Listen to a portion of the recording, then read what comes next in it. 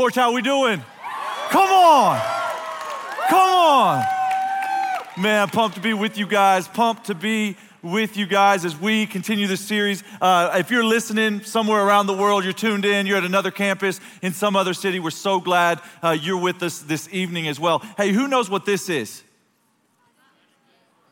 I heard it. I heard one.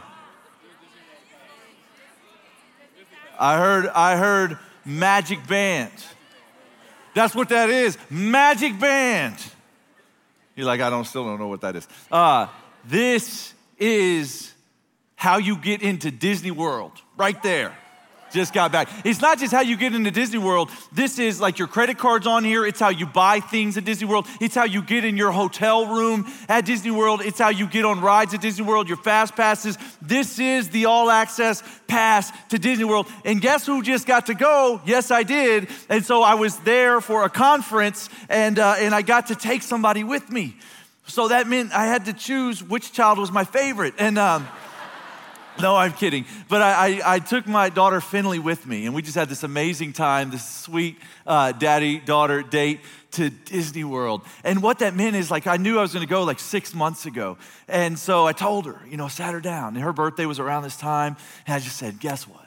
You're going to go on a trip with Daddy to Disney World. And so every day for the past 6 months, she's come up and is like, Daddy, we're going to Disney World, and what is it going to be like? And tell me about it. Are we going to do this? Are we going there? And when she would be sad in the past 6 months, something would happen, she'd say, hey, Finley, we're going to Disney World, You don't need to be sad. We're going to Disney World. Everything is going to be okay. And so, she would start asking me these questions, come home every day and whatnot. And then sometime in that process, Disney's genius because you start getting emails. Hey, you need to choose your hotel, choose what parks you're going to go to, choose your rides. And then you get this box in the mail. You open it up. There's the Magic Bands. And so it's just this long 6-month celebration. And then we fly out to Orlando, and we're driving to the park. And as we get there, we see this sign. Here's it's like the welcome to Disney World sign. And so, but from that sign, so we're in my truck, from that sign, you're still 5 miles out. The property's so big. And so you drive to a parking lot, and then on that parking lot, you get on this golf cart trolley thing. And so that takes you to this other place where you get on a monorail. That's cool. And then you take the monorail to this other gate where you walk about 27 more miles to another gate, and you get in the park. And so lots of anticipation to build up. And so with every change of vehicle, it's just the anticipation. Are we there? Or is it going to be, hey, are we there yet? Okay, oh no, we got to take this. Okay, are we there? And the anticipation just keeps building and building and building. And I'm looking at my little girl, and she is so excited about going to the Magic Kingdom. And I thought, why am I not that excited to get into God's kingdom? Why do I not every single day, in the same way that she's been consumed with the thoughts that she's going to the Magic Kingdom, this temporary place with some roller coasters, and I'm going to eternity with God in paradise where there's no pain. There's no crying. There was a lot of children crying in Disney World, in the Magic Kingdom. The happiest place on earth was not so happy. And I'm get to go to heaven with God. Why am I not as excited as she is? What's wrong with me? In the same way that it could just make her feel better in a moment, why don't I find that much relief? That I'm going to be with God. And so we're in this series, The Afterlife. And tonight I want to talk about a right response to heaven. Because sometimes I think there's things that we want here more than we want heaven. Maybe you want a relationship more than you want heaven. Maybe you want to get married more than you want heaven. Maybe you want a job or success here or to build your life here more than you want heaven. Some people say, they're like, yeah, I want to go to heaven, but not right now. To which I think is crazy. If we truly understood it, and I'm like, no, I want to go right now. And I've even had conversations with guys where they're like, yeah, but JP, don't you want to walk your girls down the aisle first? Don't you want to see them walk down the aisle? I'm like, yes, I'd love to see my girls walk down the aisle. I'd rather be with Jesus. Do I want to be at a wedding that I'm paying for or his wedding? The wedding of the bridegroom. I'd rather be there. I want to live with that anticipation that affects, that impacts everything I do. I want to think about eternity like that. And I think if we really understood what it was, we would do that. And so just a quick review. We're in this series, The Afterlife. The first week we talked about hell out of Luke 16. We talked about how it was like eternal FOMO with severe pain. It's the worst thing imaginable. And then we talked about heaven. 2 weeks ago, David talked about how heaven is the realization of everything you've ever wanted in this world.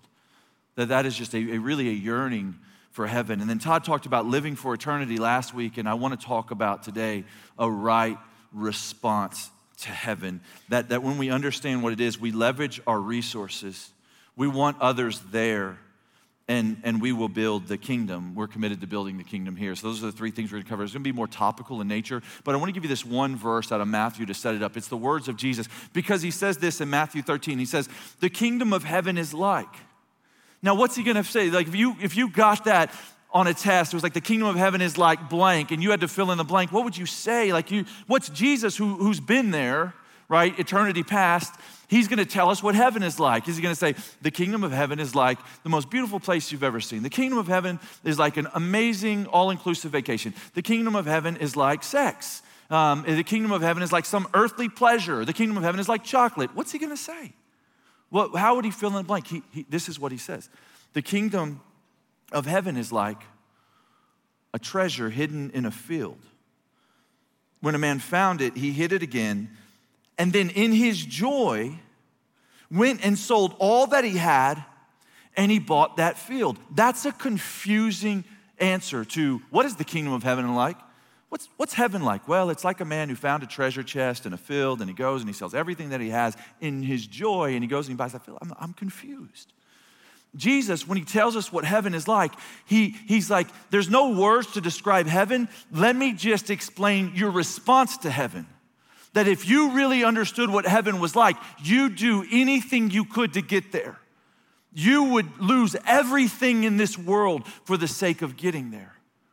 You would want to get there at all cost. I like this analogy because I understand like real estate investing. You know, Dallas is not a pretty place. Lots of pretty people, but we've got no ocean, we've got no mountains, and so we just kind of invest in businesses and property, and real estate is the big thing here. And so as you think about real estate investing, like I read this article this past week. This is really the metaphor Jesus is giving us. It's like, hey, heaven is this place that if you could buy it, you would take great joy to doing whatever you could to buy it. There was an island, the most eastern island of Japan. It's called Marcus Island. I saw it in the news this week. Anybody see this? Here's a picture of it. It's only 1 square kilometer. It's a rather small island, about 350 acres there, Marcus Island. And so maybe you could have bought that a couple of weeks ago, maybe for $1 million. If you had $1 million, you could maybe buy that piece of land for $1 million. But last week, they found out that there are $500 billion of natural elements on that island. $500 billion of natural resources on that island. Here's what that means. That if you could have bought it for $1 million, you'd now be the wealthiest person on the planet Earth by 5 times. Bill Gates is worth about 90 billion rather. You'd be worth 500 billion. And so if you could buy that island, even though you don't have $1 million, you would go beg, borrow, and steal, and do everything you can to get there. And Jesus says, this is what heaven's like. Let me talk about your response to it. And so the first thing that I want to bring to your attention is a right response to heaven. You would leverage your resources. You would leverage your resources. What do I mean by resources? I mean your time, your talents, your treasures, your money, the things you know, relationships that you have, and stuff that you've purchased. You would leverage it all for the sake of the kingdom. Right? Jesus says this in Matthew 6. Verse 19, do not store up for yourselves treasures on earth. What if I just stop there? What if we just took that command at face value? Don't store up for yourselves treasures on earth. I wonder what that means. I don't think it's complicated. Do not store up for yourselves treasures on earth, where moths and vermin destroy, and where thieves break in and steal. But store up for yourselves treasures in heaven, where moths and vermin do not destroy, and where thieves do not break in and steal. For where your treasure is, there your heart will be also. My friend was visiting England. This was a while ago, and he brought back 100 English pounds, worth about 100 American dollars at the time, and he did so because he wanted to kind of play the exchange rate. And several years go by, and that 100 English pounds became worth 180 American dollars. That's an 80% return on his money. So his friends were laughing at him when he brought the 100 English pounds back, but now, he's laughing at them because he's made an 80% return on his investment. So he's going back over there, overseas, and so he's gonna take it with him to get his money back, and he goes in the drawer, and literally the bills had been eaten by moths. Literally. And so I reached out to him last night and I just said, hey, can I tell this story? Is that true? And he said, yeah, let me go in the drawer and see what I can collect for you. Here is pictures of what he had left in his drawer of 100 English pounds. It literally was eaten by moths. Can you live more the words of Jesus? And I think we think, hey, we're going to save our money, for a rainy day, or we're going to, buy things that we want, shoes and bags and trinkets and treasures. And some of you are like, man, I don't have anything to invest. I've just got like $100,000 in student loans. And to you, I would say, right, but what's your plan to get to a place where you can be generous? Because right now you're a slave to the borrower. How are you moving toward? What's your plan to get to a place where you can begin to invest in eternity? And some of you, you're like, yeah, I've got a bunch of student loans, but I also got an iPhone.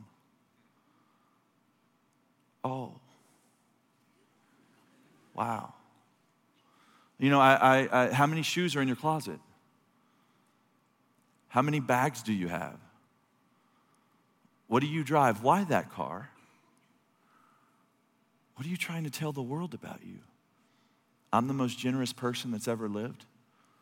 I believe in another world. I believe I'm here temporarily and God is going to take me somewhere forever. Or I'm someone who has accessorized my life.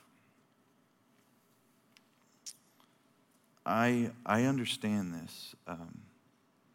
I want you to know it's never going to get easier. The way that you spend now is how you're going to spend later. The way that you save now is how you're going to save later. And the way you invest now is how you're going to invest later. And I am like a master at justifying saving money. I'm really, really good at it. Because I can think about, I've got 3 kids now. Wow, they showed up on the scene, these three. I can just think, hey, college for each of them, there's going to be like $100,000 each. So that means that I at least need to have $300,000 in the bank.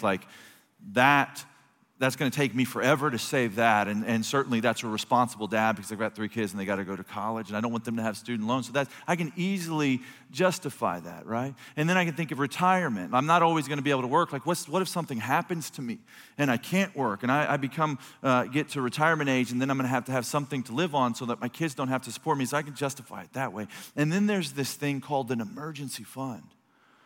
I should have 6 months' salary in the bank. And so I can get to hundreds and hundreds and hundreds of thousands of dollars that I need to have in the bank, just because I'm a good Christ follower. I can justify it.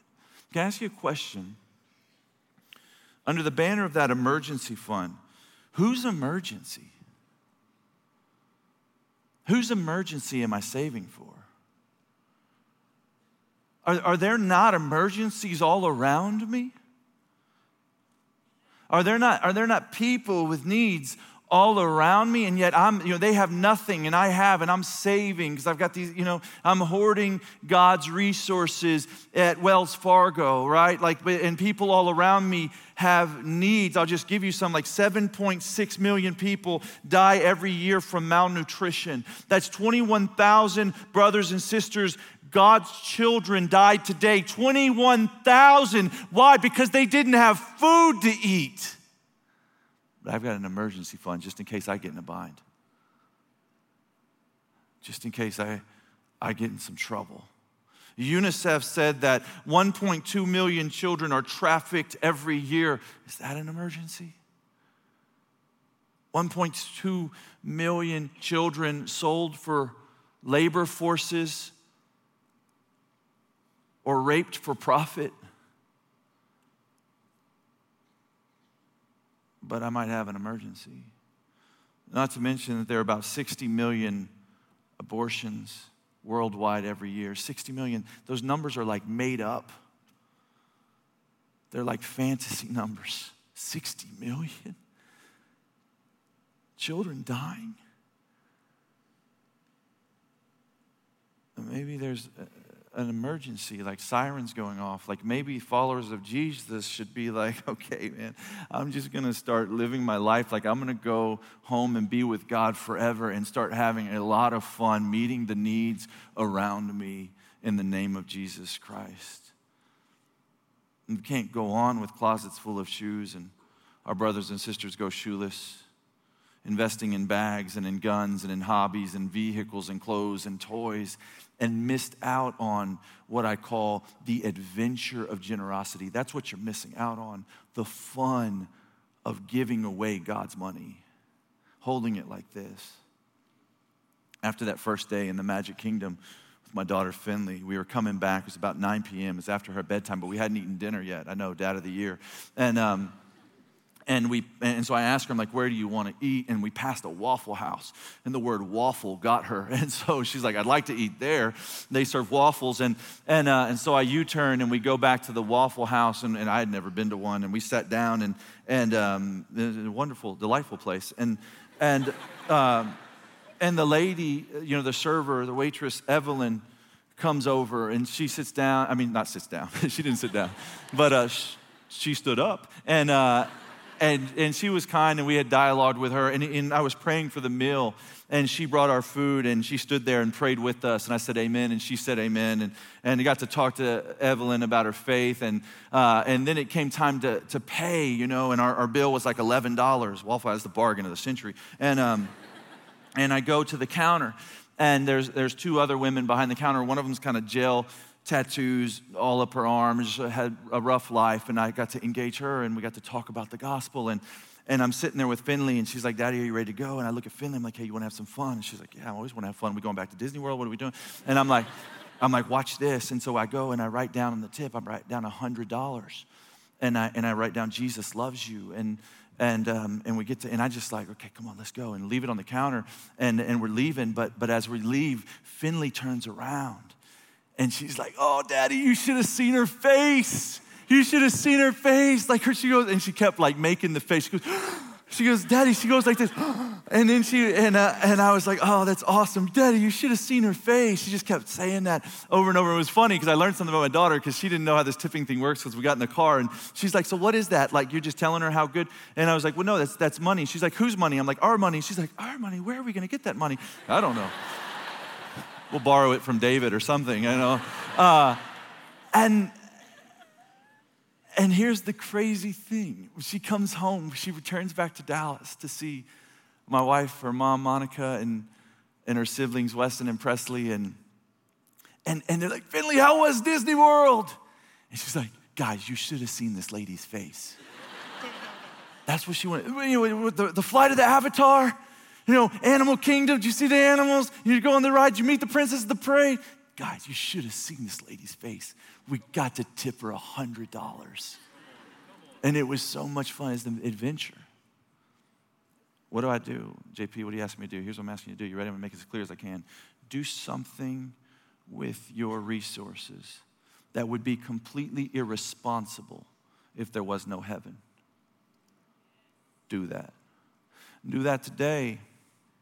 And do that tomorrow, and do that the next day until you wake up there and you get to enjoy those investments forever and ever and ever and ever.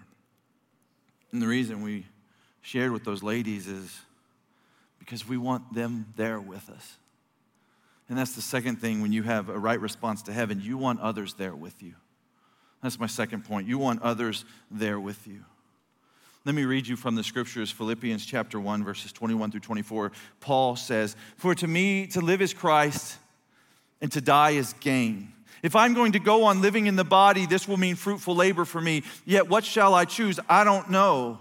I'm torn between the two. I desire to depart and be with Christ, which is better by far, but it is more necessary for you that I remain in the body." Here you have Paul saying, I want heaven, but not yet. But not because he wants to go visit Thailand or Hawaii or he wants to get married or experience sex. He's saying, hey, I don't want to go to heaven yet because I don't want you to go to hell. I don't want to go to heaven yet because I'm going to stay here in fruitful labor, ministering according to the gospel so that others can be there with me. He says this in his letter to the Corinthians, 1 Corinthians chapter 9, "To the weak I became weak to win the weak. I have become all things to all people so that by all possible means I might save some." If you can go to Disney World and you can invite someone with you, that's a good day. Like for me to get to know that I'm going to sit my children down and I'm going to one of them, I can say, hey, you get to go with me. That's a good day. Like who doesn't want to go to the Magic Kingdom? And likewise, you have an invitation far better than the Magic Kingdom. Why don't you use it? When did you stop believing it was good? When did you stop believing that the good news was actually good news? That you can go to someone and say, hey, do you want to go and be with God forever in paradise with me? And you can invite them. And you can do it all the time. It's free to invite people. And you think, but they're going to think I'm crazy. No, they're going to know you're right. One day, they're going to know you were right. Even if they think you're crazy. Every knee's gonna bow and every tongue's gonna confess. So you can share with the confidence, with your coworker and with that family member and with that neighbor and that guy across the hallway and that one that you play softball with. You say, hey, I wanna invite you somewhere.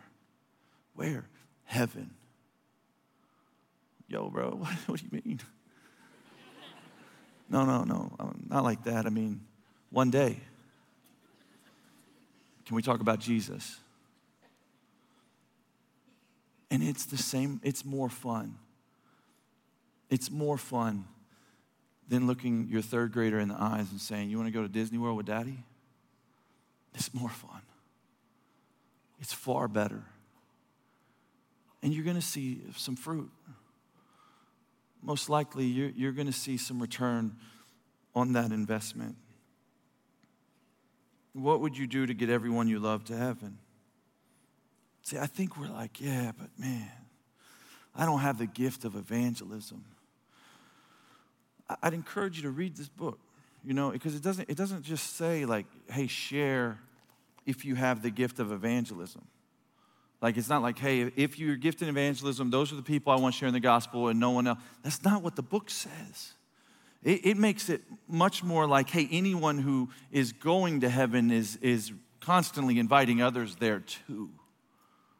That you're bringing them in. Like, it's like if I see you standing in the road and there's a car headed for you and I'm going to push you out of the way to save your life, but I'm like, I don't really have the gift of saving lives.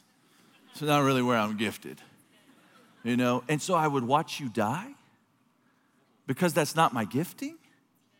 I don't have to have the gift of saving lives. I just have to believe you're going to be hit by a car if I don't push you out of the way. And all you have to believe is that they might go to hell if God hasn't chosen to use you to save them. And you can share with them with the confidence that they're known. Hell is a motivator. It's a real thing. It's a real motivator for us in evangelism. And I'm okay with that. We talked about hell the other day, how it's like eternal FOMO with pain. In Luke 16, the rich man sees Lazarus and he sees that Lazarus is in heaven and he wants to be there. And he's like, hey, go tell my family, And I forgot about a story that I should have shared that night, but I'm gonna share it right now. See, I've actually been to Disney World before. I went in the 5th grade the church group that I was going to, they went to Disney World. And so I had never been out of Texas. This is my first time out of Texas. We got on a bus, and we're going to Disney World. Amazing for a 5th grader. And we get there, and I'm standing in line for a roller coaster, and something terrible happened in my stomach. Okay, I can't explain it, but I mean the worst pain that you could ever imagine right here. And I doubled over. In fact, I collapsed on the ground, and I'm in the fetal position in the middle of Disney World. It's okay to laugh, okay? And so they come in, you ready? This is where it gets kind of crazy. They come in with a stretcher, okay, in Disney World, and they take me out.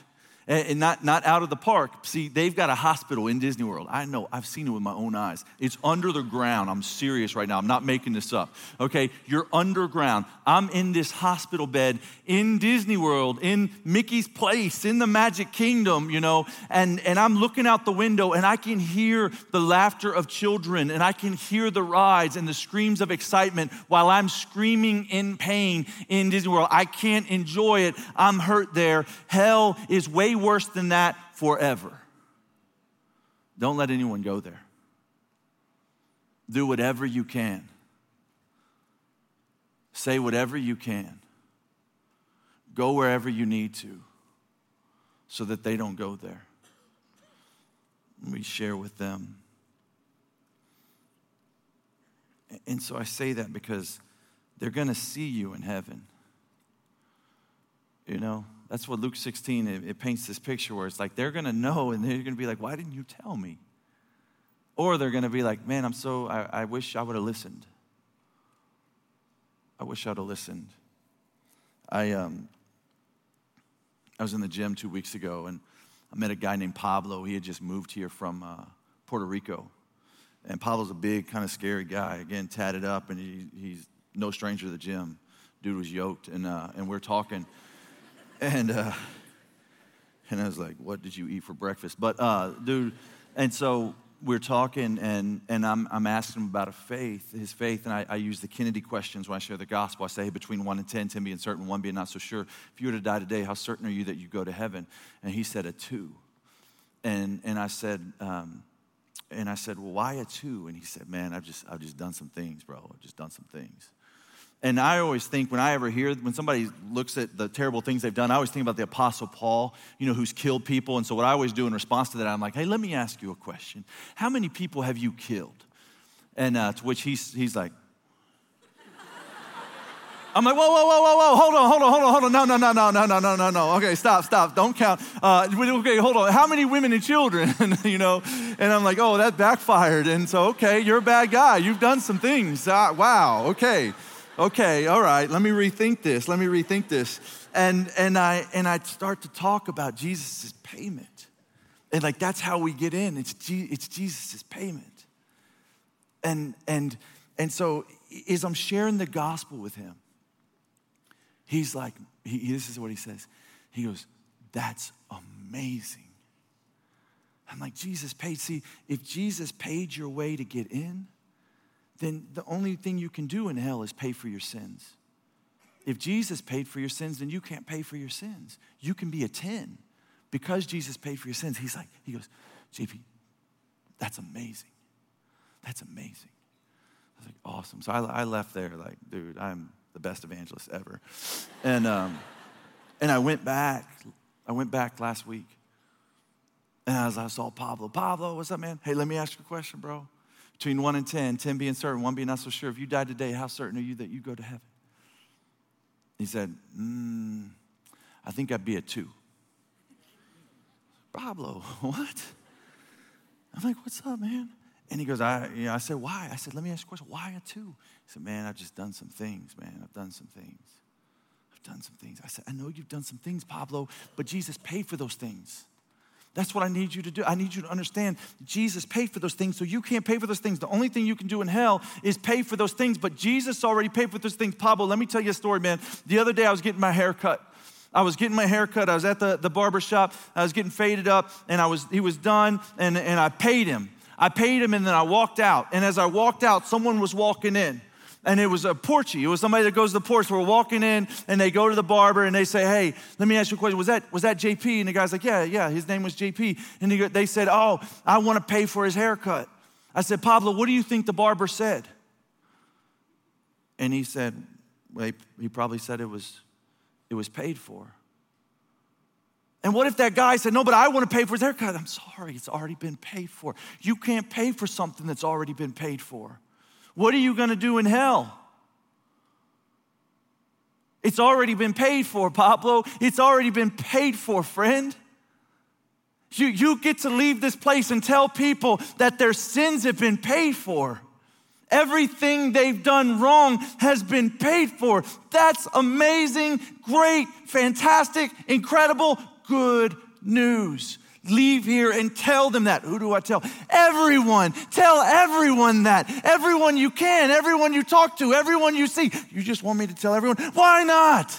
Go to heaven and let God be like, hey, you were a little overzealous down there. You didn't have to tell everybody. I mean, that would be the best correction ever, but I don't think it's going to happen. You know what I think he's going to say? I've got a hunch he's going to look you in the eyes. He's going to say, hey, well done, good and faithful servant. You got it.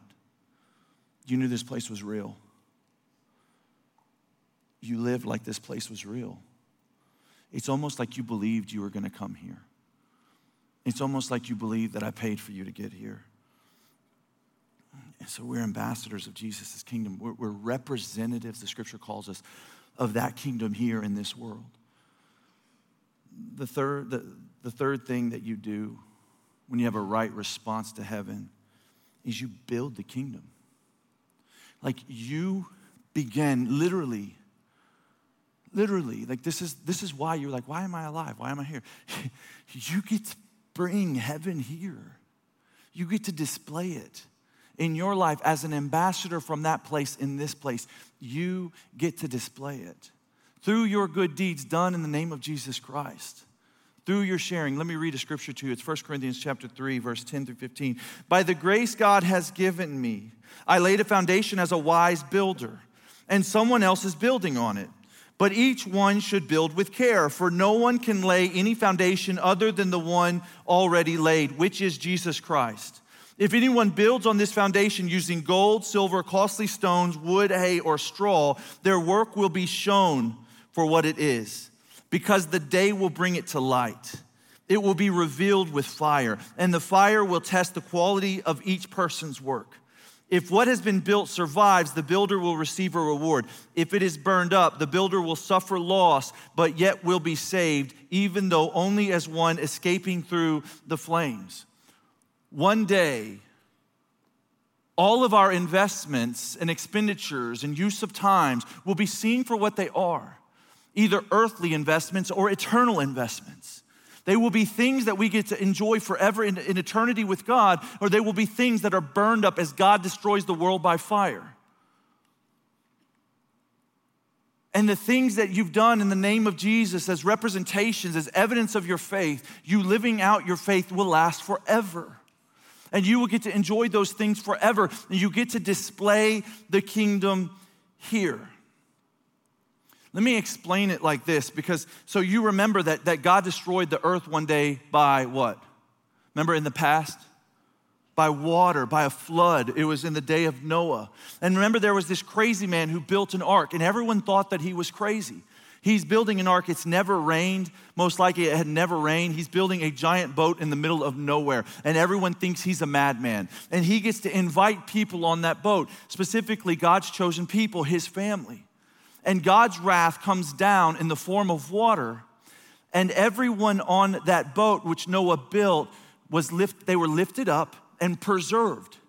And then when God's wrath was finished, they were set back down and they existed. What he had built in the name of God lasted. And in the same way, and I can't explain exactly how this is going to happen, the things that you do here in Jesus' name, God's wrath is going to come down in the form of fire now. Your works are going to be lifted up. People that you've shared the gospel with will be preserved, or who have trusted in the gospel will be preserved. The good things that you've done in Jesus' name, they will be preserved, and then they'll be set back down, and then King Jesus will come back and he will finish the job, and heaven will be here on this earth. This is where heaven will be. This is where we'll be forever. But it will be a perfect place. It will be a place of no weeping, no mourning, no tears, no cancer, no sadness, no death, no breakups, no broken hearts. And it will be beautiful, perfect in every way. And so this is where we'll be. And you get to begin to build that place with your life today. You can leave here and begin to build heaven here. You remember how people thought Noah was crazy? They're going to think you're crazy. When they see the way that you spend your money that's different than the world, they're going to think you're crazy. When you're sharing the gospel everywhere you go, they're going to think you're crazy. When you're building the kingdom, they're going to think you're crazy, but they're going to know one day. And Jesus said in Matthew chapter 6, you remember this? He said, don't store up for yourselves treasures on earth. Store up for yourselves treasures in heaven. Guys, Jesus was an amazing financial advisor. Like, anybody here have a degree in finance? Show of hands. Degree in finance. Raise your hand wherever you're at if you're listening. Degree in finance. Okay, there's like 3 of you here. Wow, we're really poor. Okay. You guys know then, at least the 3 of you know that you can, if you can invest in something that lasts forever and you earn eternal dividends, like, that's just a great investment, right? Or you can invest in something temporary. That's a foolish investment. Like, let me show you what I mean. Like, let me just, like, this thing right here, this rope. Can we pretend for a moment that this is a timeline? And let's imagine that it goes on forever, this timeline. It doesn't. I mean, it's tied to this beam over there. But imagine with me, use your imagination, that this thing lasts forever. That it goes on forever and ever. And so, like, right here, this is the Garden of Eden, Adam and Eve, and you move on. You have Noah and Moses and Abraham and like George Washington. And then here you get to this dot. You see with this, that's your 76 years. That's what you got. That's your 80 years. I don't know how long you have, 60 years, maybe 100 years. That's you. This is where you're born, and this is your tombstone. This is where you die. And this in between, that's your life. And so you have a decision as you leave here. Are you going to live your life for your life? Or are you going to live your life for that line? For the forever. You get to choose. It's not crazy, though. You're not crazy to begin to take this life and invest in that place. In the forever and ever and ever. I know you got real problems today. Boy problems or girl problems or work problems or boss problems. But I got to tell you, 100 years from now, those aren't going to be your problems. And you can live for what really matters right now. I mean, just tell me logically I'm wrong. Like, tell me I'm crazy. I mean, here's what you can tell me. The best thing you got. Well, JP, nobody lives like that. Fine. Only Noah lived like that. There's only one. Be the only one. What do you want me to do? I want you to live a life that appears to the world to be completely irresponsible if there is no eternity, if there is no heaven. I want you to go all in with Jesus. Like, not any kind of lukewarm madness, no, like my life and church. I know some of you, your biggest problem is you love the bar, you love the club, you love Coke, you love alcohol, you love the party, you love sex, you love pornography. You're stuck in sins. You can't even imagine this life I'm presenting to you. I promise you it's better than your silly life. It's better than your silly life. I know what I said. I said it intentionally. It's better than your silly life.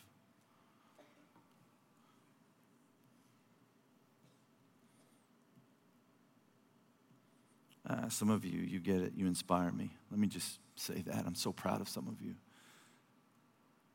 It would be amiss not to just encourage the brothers and sisters in the faith that are getting after. You're serving at Brother Bill's. You're going on Unashamed Weekend every chance you get. You're giving away your money. You're sharing the gospel with coworkers and family members, and you've lost it all for his sake. What does it profit a man to gain the whole world and yet forfeit his soul? If anyone wants to come after me, he must first deny himself, take up his cross, and follow me. He must lose his life for the sake of the kingdom. Some of you have lost your life for the sake of the kingdom. I'm so proud of you. You inspire me. I want to follow Jesus like you do. Thank you for your example. And some of you, you need to flip the switch. You need to realize that your biggest problems aren't your biggest problems. You got much bigger problems you haven't even anticipated. And Jesus paid for your problems. But live like that.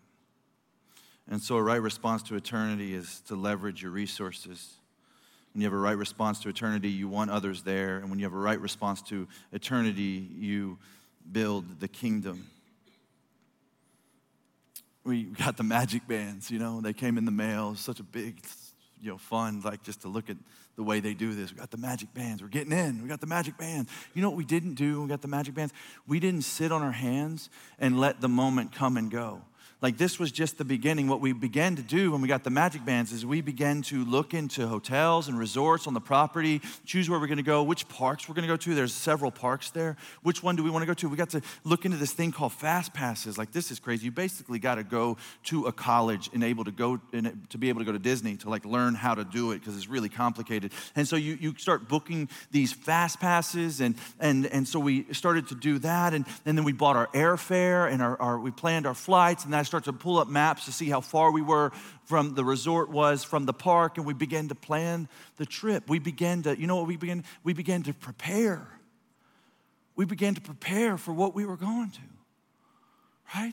Like that's what we started to do. This is what it means to know that you're going to the kingdom, to God's kingdom. You begin to prepare. He's prepared a place for you there, and you're preparing to go to it. Every day of your life, it consumes your thoughts. You think about it, and it impacts the conversations that you have. When you really believe that you're going to heaven, you really, literally believe you're going to be there forever and ever. It impacts everything that you do here, the way that you spend, the way that you share, the conversations you have, what you do at the Thanksgiving table, everything. What you do for fun, the way that you date, what you look at, everything. You prepare. And we get there, and you put this little thing, there's this circle, we're going into the park, and you put this on there, on that little circle, and it turns green, and you're going in. But let's just say that guy said to my little girl, hey, little girl, Finley, wait, why do you think you can go here? Why should I let you in? I got a magic band. Did you pay for it? No, my daddy who loves me paid for it. My daddy paid for it. My daddy paid my way in. That's all I got. My daddy who loves me paid my way in. Can I tell you something? The only way you're going to get into heaven is by acknowledging that your Father in heaven who loves you paid your way in with the death and the resurrection of his son Jesus. That's all you got to boast in, period. Nothing else. I just say by grace alone.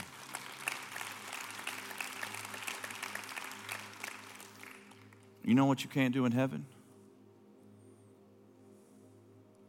You can't leverage your resources to get others there.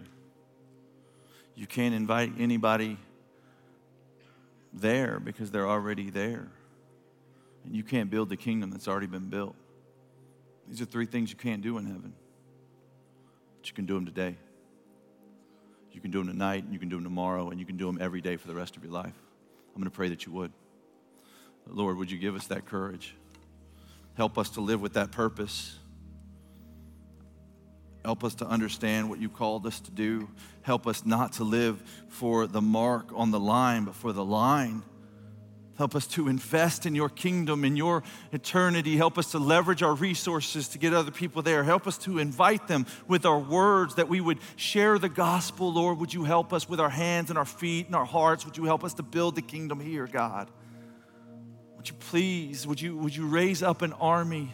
We're not an audience, God. We're an army of your followers. In the name of Jesus Christ, would you use our lives, God, for your glory, for your honor, because of your power, forever and ever and ever and ever and ever. In the name of Jesus, we worship you now. Amen.